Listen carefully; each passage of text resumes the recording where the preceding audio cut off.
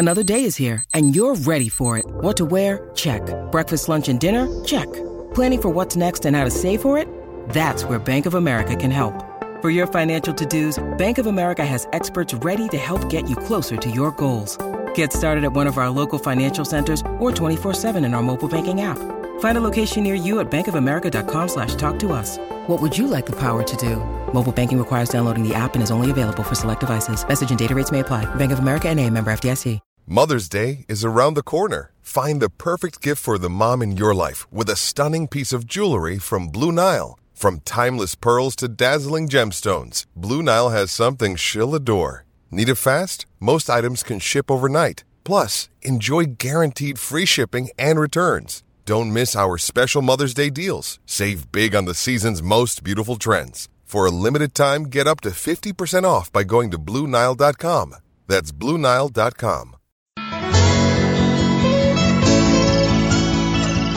Hey everybody, this is Evan Lazar and welcome to the Patriots Beat podcast powered by the CLNS Media Podcast Network. I'm very excited to be joined today by Mike Dussault of Patriots.com. Mike, I've been trying to get you on the show for a long time, so I'm glad we finally are doing this. You are in the parking lot of Gillette Stadium right now.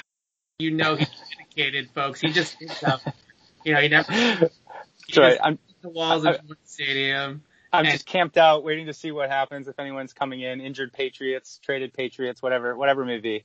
Yeah, where's Devin Asiasi? Maybe he's got a cast on or something like that. Just a I gotta get my binoculars out. I'm searching here. We're only kidding, folks. We're only kidding. And, I'm just sitting here waiting to find out who our next president is going to be. But this is a football show, so we're going to talk football and not politics. But, Mike, I want to start with the trade deadline.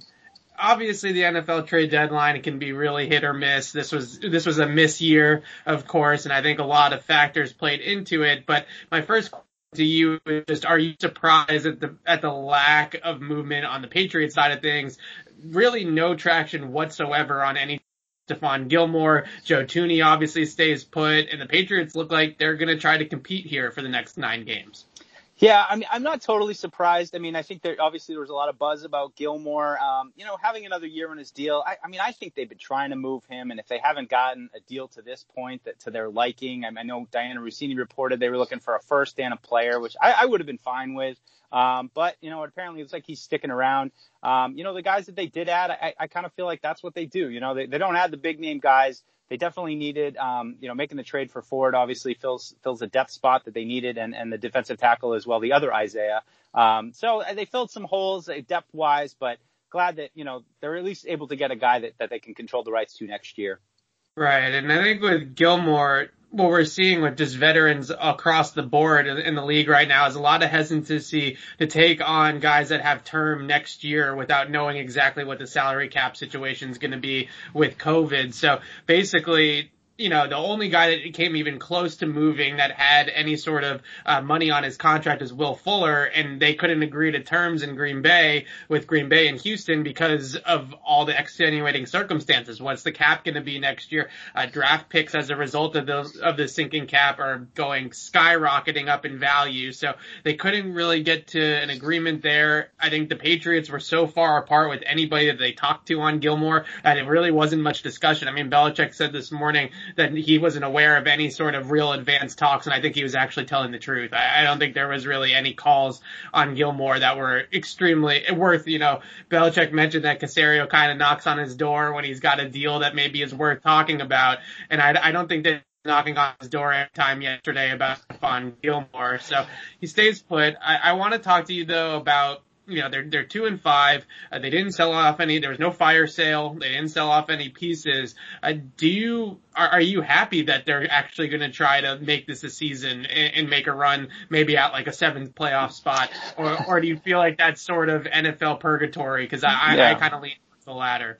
Yeah, I know. That's what we've kind of discovered this year. It's like fear of the middle. Everybody'd rather be 2 wins or 14 wins, but don't go 7 wins. Like, don't go 8 wins. That's terrible. I don't know. I mean, are they going to go for it, or are they just going to kind of grind it out with what they have? I mean, I think that's kind of how I look at it. They did have some assets in Thuney and Gilmore, and I still think that probably both those guys are gone next year. Certainly Thuney. But, I think that they've got pieces. This is where they are. We heard those comments earlier this week from Belichick, and, I get it. I know that a lot of the misses in the draft are really what would have hurt them up to this point. But, going into the season, if you kind of started just looking at it in a bubble, going back to March, what more could they have really done to salvage this season to really, make them a contender? So, I'm not sure how it's all going to end up. I think what we saw last week was a team that had some fight again, which we didn't really see for a couple of weeks. So it was nice to see them kind of stick in the game, especially when they, were getting run all over again. And there were certainly moments where it was, just, oh man, this looks just like it did last week. But I thought that they bounced back well. It's just, you can't get by the 2-5 record, unfortunately, no matter how many close games they've had. You are what you are, and they're 2-5 right now. But yeah, maybe they get a win this weekend against the Jets. I mean, maybe, hopefully, and they get back on track a little bit.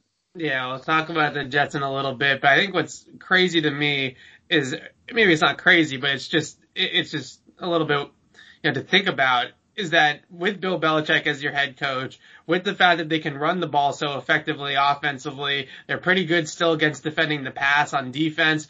They have enough here to actually make some noise and actually make this interesting and compete throughout the rest of the season, especially with the back half of their schedule being what it is. It's a little bit easier as we go through these last 9 games as it was in the first 7. So you got 2 against the Jets, you got 2 more against the AFC East. One, you beat Miami in week 1, and then you only lose to Buffalo by 3 in Buffalo. So you got to think that that's going to be another close game here at Gillette at the end of the season. So all of a sudden, it looks like if they can run the table in the division, well, there's 4 wins right there. You throw in a game against Houston, you throw in a game against a rookie quarterback with the Chargers and Justin Herbert, and all of a sudden you are looking at this and you could see a 6-3, 5-4 type of back half, and maybe that does make it interesting in week 16 and 17 with the expanded playoffs. And again, I don't know if that's what they should be doing in terms of the long-term interest of the franchise. I don't know if that's a little bit of ego getting in there a little bit too for Bill Belichick, or he says, I'm not going 4-12. I don't really care what the record says, but I'm not going 4-12. But I think that's kind of where we're at right now, where they didn't sell off any pieces. They can still trade Gilmore in the offseason, certainly, and I think that's a really good possibility that we revisit this entire thing in the draft and maybe March, April, that time of year, and we start to hear a lot more about a Stephon Gilmore trade at that point, where it makes a little bit more sense once we see what the landscape of the league is like. I wanted to ask you about Isaiah Ford. Obviously, it's not Julio Jones. It's not Adam Thielen. It's not even Kenny Golladay. But at the same time, it's a player at a position of need. And I think he did some things nicely in that Chad O'Shea offense last year with the Dolphins. Certainly week 17 against the Patriots was one of his better games. So he can do some things in your offense. You've seen him play in your system at the NFL level, and he's done it at least at a respectable type of production. Yeah, for sure. I mean, it's kind of that classic Belichick move where, somebody played well against him last year, and then now he feels like he needs to go out and get somebody. I mean, honestly, I found myself being like, maybe we should have done something like this rather than Mohamed Sanu last year, where right. I don't really see a whole heck of a lot of difference in their games. But, from what I've seen and watching, it's a need. I mean, there's no question after Harry got hurt and Edelman got hurt, you need some inside guys. I think, the comp that's going around is he's kind of like Jacoby Myers. And, I see a lot of that too, to 6'2", and, a lot of the same routes you see out of Jacoby, the crossers, the quick in cuts, that kind of stuff. I even noticed, I went back and was watching him this morning, trying to throw a pass against the Patriots there for a second before he tucked it and run. So, all that stuff, it seems like it pings the Belichick radar a little bit. And, it's classic them, it's the kind of value guy that they can get. Like you said, he has some experience maybe with the terminology and is hopefully able to kind of assimilate. We heard, Mohamed Sanu's experience was so great with all that. So hopefully that helps Isaiah a little bit. It's a move they kind of had to make. I mean, I don't think Gunnar Olszewski's ready to, really take a full-time role in this offense. So I like it. We'll see. He's not going to be able to get in this week, so we'll have to wait another week to get him in. But again, like I said, being a restricted free agent, they have some ability to control his rights. And that was everything to me at the trade deadline. It's like, I don't really care who you move. Anything you get, I want assets for next year. I want players who, could be around next year that they can control, because, this is going to be a couple year rebuild for them to get back to the level where they've usually been at. And they need these bodies right now. So good experience. We'll see how he does next week when he gets here. It's a rare interdivision trade, but when you look at the trade, it actually makes a little bit of sense because Miami has a logjam at receiver. They got plenty of bodies there, especially in the slot. So they move Isaiah Ford, who really wasn't going to play much for them. For the Patriots, I think he's going to play a lot more than he would have played for the Dolphins. And you mentioned, kind of like a Sanu comp or a Jacoby Myers comp. I think the one thing that stood out about him that is intriguing is last week against Buffalo with Damiere Byrd out there and Jacoby and Gunner, there just wasn't anybody with any sort of dog in him or any fight or any real ability to battle at the catch point with somebody. It was kind of like everything was sort of catch and go down, and there's a lot of that going on. Not to say that those guys aren't tough or willing to go over the middle or anything like that, because they certainly do, but they're not those alpha, I'm going to win. I'm just going to win at this catch point right now. I'm going to out battle you and out muscle you there. And I think Isaiah Ford can do that a little bit and does offer some of that skill set.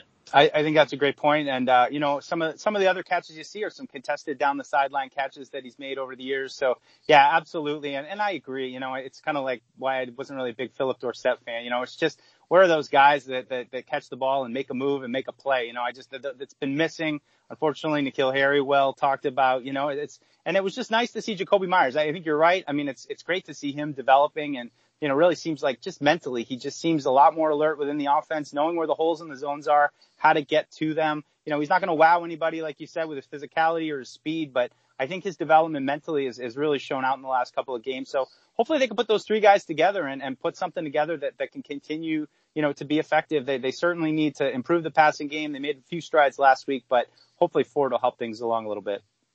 Yeah, absolutely. And I think it's, really interesting to look at how this whole landscape is going to shake out at their skill position players once they do start to get people back healthy. We haven't really talked a lot on our channel about Sony Michel returning yet, but Sony is now eligible to come off IR, I believe, this week. And what's going to happen with him and Damian Harris in the backfield, and how are they going to break up those snap counts? And I think a lot of people just instantly are like, well, Damian Harris is the better player. We're going to let him run, right? But if you went back to that Vegas Raiders game, Sony Michel had 9 carries for 120 yards or something like that, and that was his best game probably since maybe his rookie season. I would say, just running the football. How do you see that shaking out? Do you see Damian Harris taking the lead back role and I guess holding it now that Sony is probably going to come back? It's a great question. I mean, it's going to be a tough one for Josh McDaniels. I mean, I don't know how you felt, but, after, we got in camp and we were watching Harris kind of run for a few days and he looked pretty good. And then all of a sudden Michel showed up and I was like, I think Michel looks faster and better than Damian Harris. Yeah. I was kind of surprised, to say that. But, I think Sony's had his moments. It's going to be difficult. I mean, I think that there might be a spot for both of them. I think they like Rex in that kind of change of pace role. They bring him in the second quarter. It's just, and James White is that, receiving back that we all know him as. So it's a good question. I think Damian Harris, though, has done enough. I'd love to see him get a few more carries. I mean, I think he had 11 last week, a big gap kind of in the middle of the game.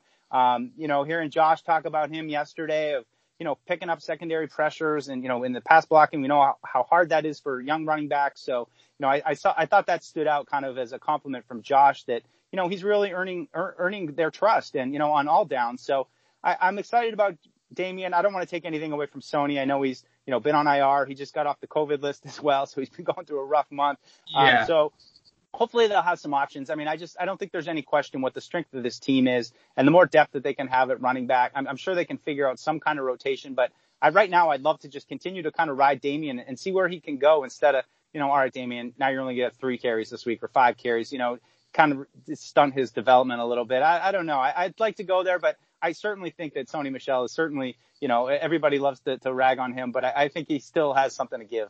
Yeah, I think the blitz pickup thing is really key because that's what teams are doing against them a lot lately. Is Buffalo blitzed them 13 times last week, and Cam's passing yards per attempt against the blitz is only about 5 right now. They're struggling, whereas not against the blitz, I have the split right now actually in front of me. Yeah. It's 8.5 without the blitz, yards per attempt, 5.5 against the blitz. Now, obviously, when a team blitzes you, yards per attempt is going to go down because you're going to get the ball out quickly to try to avoid getting hit or getting sacked. But at the same time, that takes repetitions, that takes practice time, that takes everybody being on the same wavelength. And on top of that, if you start blitzing that safety, that weak side safety, then he starts to insert himself against the run, so that if it's a running play, he's right in the backfield too to stop that. So that free blitzer and getting that guy through the line of scrimmage has been a big part of what teams have been doing against the Patriots in recent weeks.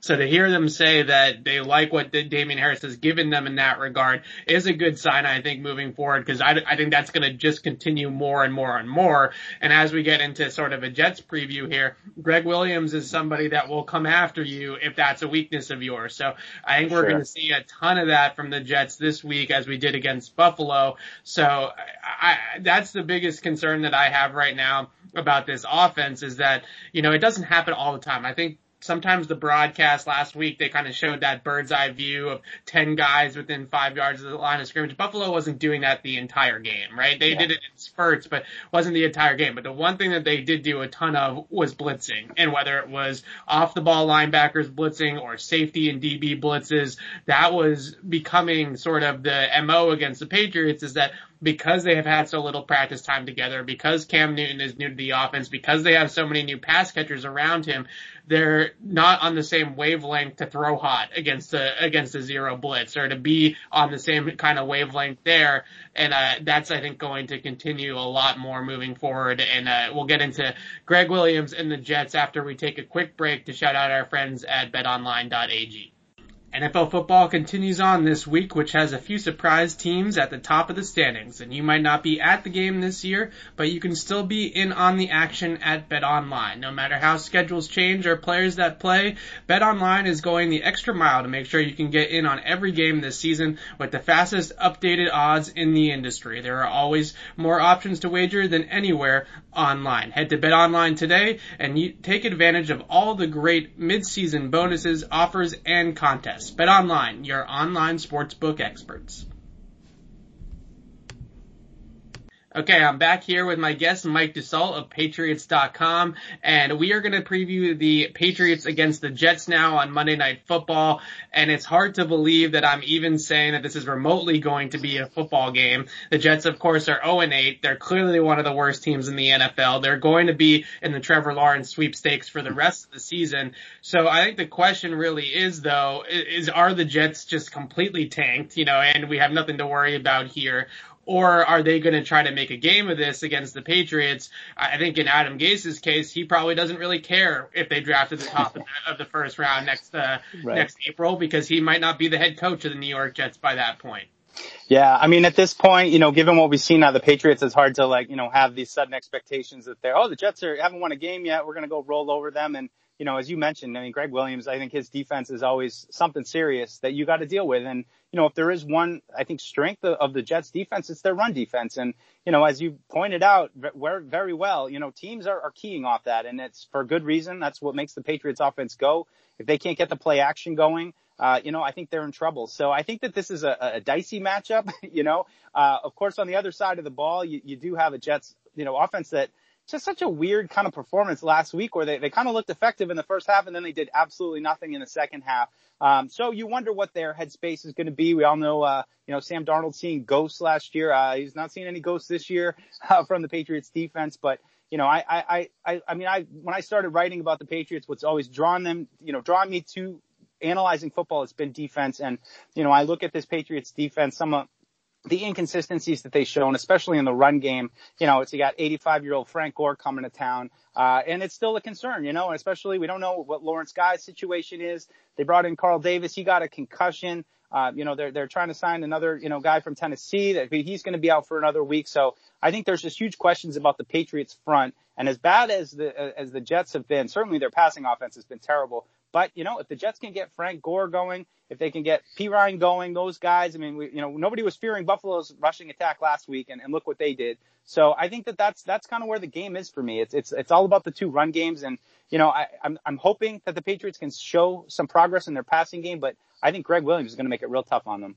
Yeah, that's a good point about pointing out that Isaiah Ford and Isaiah Mack are both going to have to go through COVID protocols, so they're not going to be in this game this week. It won't be until the week after against Baltimore that they'll be able to get in there. But Greg Williams scares me, and the reason being is because he's a very aggressive defensive coordinator. We know that, and he'll dial up the blitz, and he'll come after Cam Newton plenty on Monday night. The other reason that he concerns me is that he really loves to do a lot of exotic coverage rotations on the back end, which can confuse all sorts of quarterbacks, not just veterans, young guys of the like.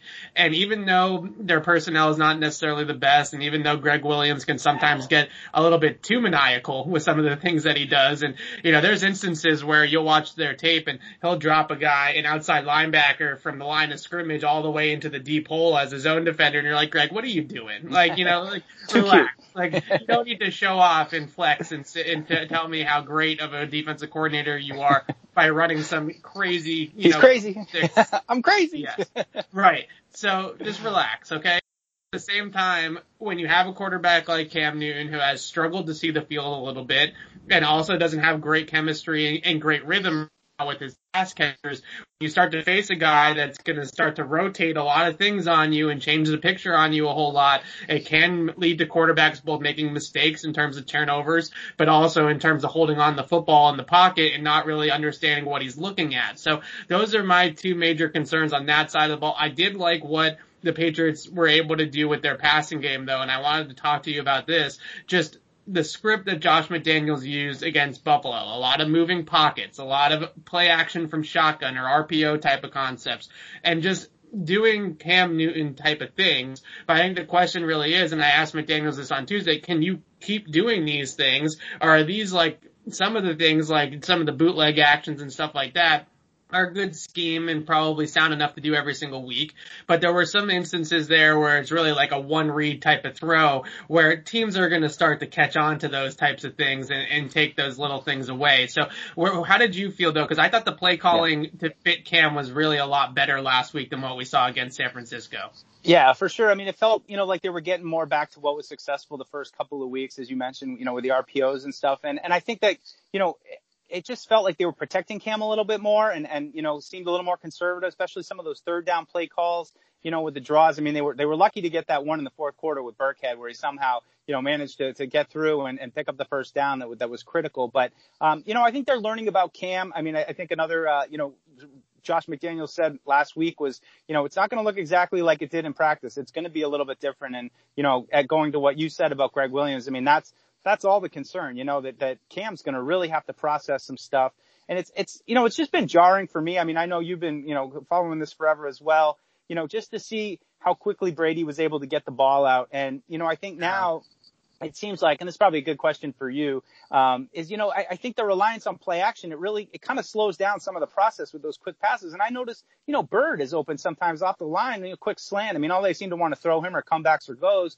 But it seems like there are plays there if they could just kind of trust it. So, I mean, Cam, I think with the dump off passes last week, being safe with the ball right down to that last turnover, I think that's the biggest thing. And, if they can kind of build off of that, as Josh talked about yesterday, and just eliminate the mistakes. I mean, they always ask us, what's your key for this week? I'm going on 3 weeks in a row. And I'm like, just don't turn it over. Just don't beat yourself. We've heard that 100 times from Belichick. The first thing you got to do is not beat yourself. And it's hard to say in a lot of these games that they've lost that they've really beaten themselves and haven't given them a chance. Yeah, and the thing about Brady, and I think that, as a younger buck, I haven't seen, a lot of other Patriots quarterbacks in my time. So I was so used to watching one quarterback, and you take it for granted. You don't realize, like, oh my God, like how quickly he gets through a progression is absolutely insane. It's insane. When you get a quarterback like Cam Newton, who, no offense to Cam, he's a great talent in his own right, it's just such a stark difference when you look at how quickly, and I was watching that Bucs game on Monday night, as I'm sure a lot of Patriots fans were, and Tom Brady took them down the field on a touchdown drive where it was all checkdowns. It was just, 1, 2, 3 check down, 1, 2, 3 check down. And I'm thinking to myself, like, if Cam could just do this, and not worry about holding the ball to push it down the field all the time and just take the 6 or 7 yards at a time. Listen, if it's 1st and 10 and you get 7 yards from your check down out of your running back on 1st and 10, that's a win for the offense. You're Right. staying ahead of the chains. You're putting yourself in favorable down and distance, second and third down. And that's what Brady does so much better than I think anybody has ever given him credit for. And, we talk about, some of the other things with Brady, like the intangibles and the clutch gene and all that kind of stuff. And I think a lot of people bring that up in terms of, well, the Patriots are 0-3 in close games this year, and they've had 3 game-winning drives and come up short all 3 times. And if the Patriots had Brady, then they would have won those games and things like that. And that's definitely true. But watching how quickly Brady gets down to those check down receivers and watching Cam struggle with that exact thing. And the thing you mentioned about those kind of long drawn out play actions with Newton, I think is a great point.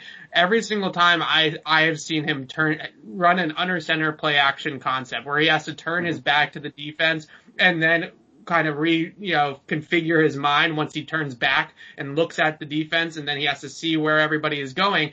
If you're going to run those types of concepts when you turn your back up from under center and you pop back up as the quarterback, if you're running a crossing route behind the linebackers or a seam up the middle or a little quick post or something like that, that ball's got to come out, because those linebackers, as soon as he pops back up and has the ball in his hand still, they just drop right into those passing lanes. Brady was so good at not only the fake, but once he popped back up, boom, it was out like a rocket ship, right? And with Cam, that little hesitancy is all it takes in the league to have those linebackers go from out of the play and inserting themselves into the run to being in the passing lane. So what I really liked about McDaniels' game script and the way he called that game was when they went to play action, for the most part, it was either bootleg or it was from shotgun. So it wasn't just Cam turning his back. And when you watch him run it from shotgun, like that Damiere Byrd crosser that he hit later in the game, that was a shotgun play action play. And you see how much easier it is for Cam to process the field when he's staring right at those linebackers and he's holding them in the run with the fake.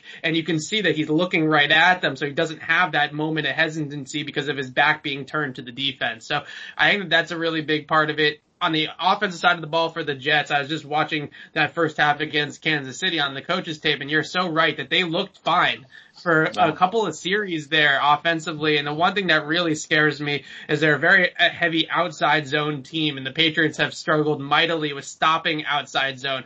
And they got a rookie left tackle in Mekhi Becton, who is basically like, for Patriots fans that don't know Becton or haven't followed him, he's like Trent Brown, but more athletic. This guy is an absolute mountain of a man, but he can really move, and he's got great feet, and he's honestly, he's the best player on the Jets roster already, and he's played 8 games in the league, and he's might be one of the best offensive linemen and the best player at his position in maybe 2 or 3 seasons down the road. They got an absolute stud in Mekhi Becton in the draft last year, and the Patriots have really struggled with stopping outside zone, in particular to the strong side of the formation, where that tight end can kind of chip John Simon and get him turned inside, because for one, they haven't really set the edge particularly well. And for two, when they do set the edge and that bounces that run back up the middle, Juwan Bentley has not made the tackle. So that's been a big struggle for them. They've given up 5.8 yards per carry against outside zone this year, which is obviously not very good. And then you start to integrate the play action off of those types of concepts. So I think there is a game script, if Gase is smart enough to realize these weaknesses. There is a script for them to make, especially on that opening couple of series, where they could give the Patriots defense some problems with kind of like San Francisco, Buffalo style schemes, where they're running a lot of outside zone and a lot of hard play action off of that. Yeah, I mean, it's not hard. I mean, we've watched the Patriots get run over by that one all season long. Yeah. It's and you feel bad. I mean, I did like Juwan Bentley, the first couple of years. Thought he showed some. I just feel like he's being overused right now, and they're just asking so much of him. And it doesn't help that you've got Nick Thurman, a practice squad guy, who, is just getting called up. I mean, that was my biggest, thing this offseason, was that, everyone made fun of me that I wanted front 7 guys. I wanted to, and I feel like, as much as, some people say, oh, well, teams can run all over you, but they got to score points and it's not the end of the world. But it's like, I also just think that your front 7 is your team's personality. And, when they're getting pushed around, I mean, the first drive of the first half and the first drive of the second half last week, against the Bills where, they just took it to them. They had no, physicality. I believe you post actually like what their missed tackle rate is this year. I mean, it's not Patriots football. It's not what we're used to seeing in any way. You wonder what Lawrence Guy's situation is. I mean, I think that's a huge one. But I also just think they're so light at linebacker and they're trying to play safeties in this linebacker role. And I love Adrian Phillips. I think that, he's a dynamite player. I think of all the, of everything they've done this offseason, I think he's one that just, wow, he fits. I love listening to him talk, giving you insight about the defense and everything. Patriot guy. Totally.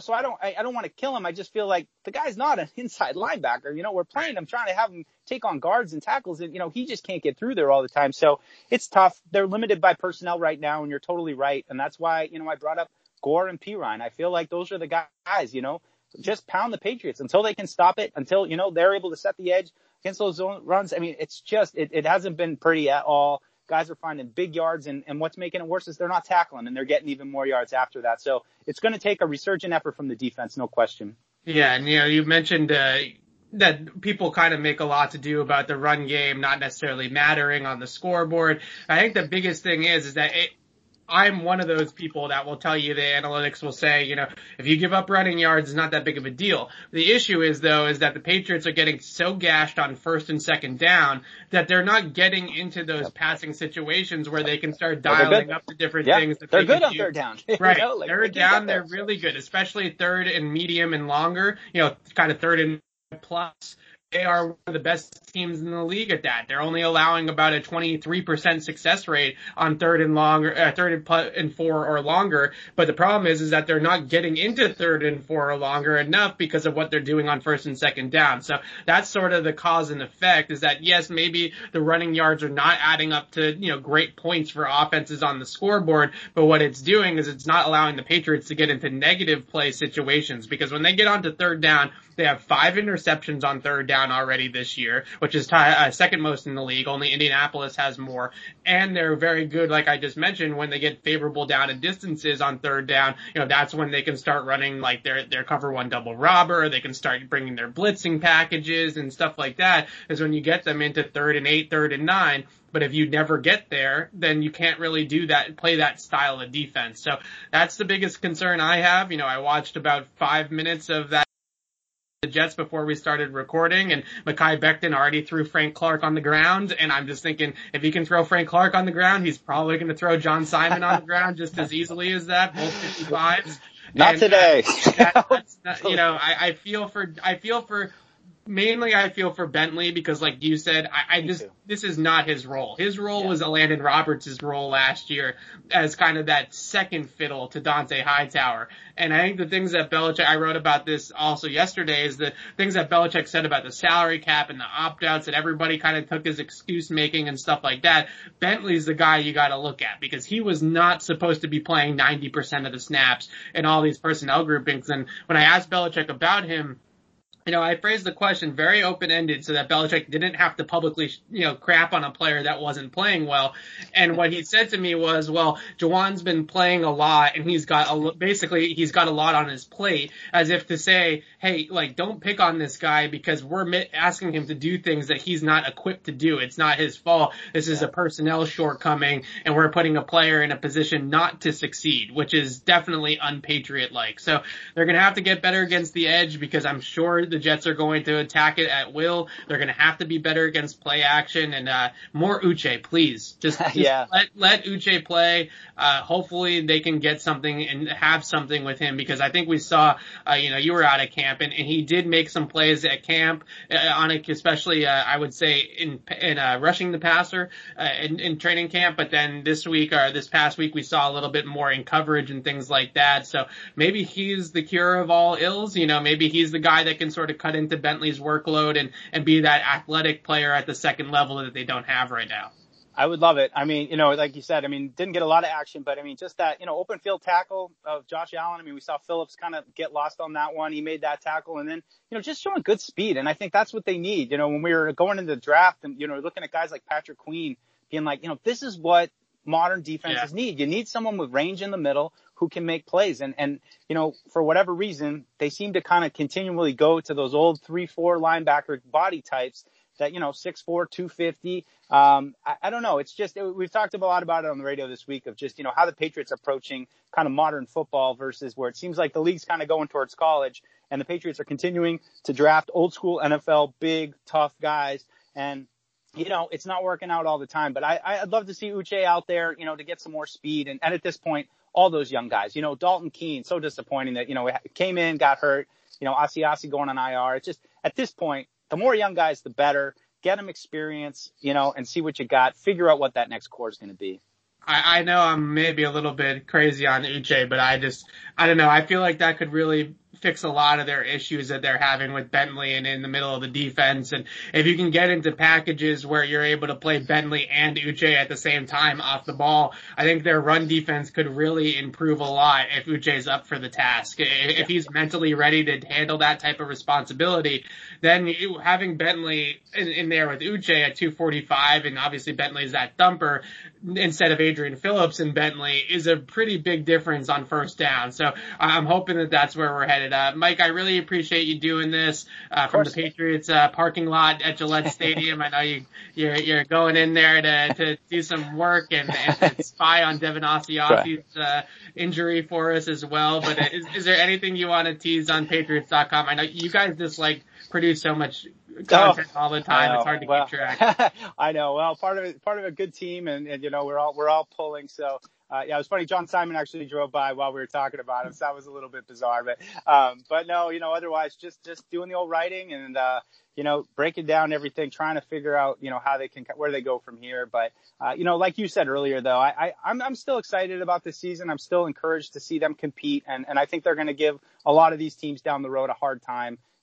Regardless of what they have personnel-wise, they're that well coached. They'll progress. They'll get over that kind of hump they had with the COVID thing that knocked them out for a couple of weeks. And I think we'll see a better effort this weekend. That's what I'm saying. They got Bill Belichick, and when you got a Bill, there's a way. And I feel like any other team would roll over at this point, but I don't think Bill Belichick is going to let his squad do that. So when we wake up in late December and they have a meaningful Week 17 game, just you heard it here on Patriots Beat first from the two Pat Cronin on TV, right?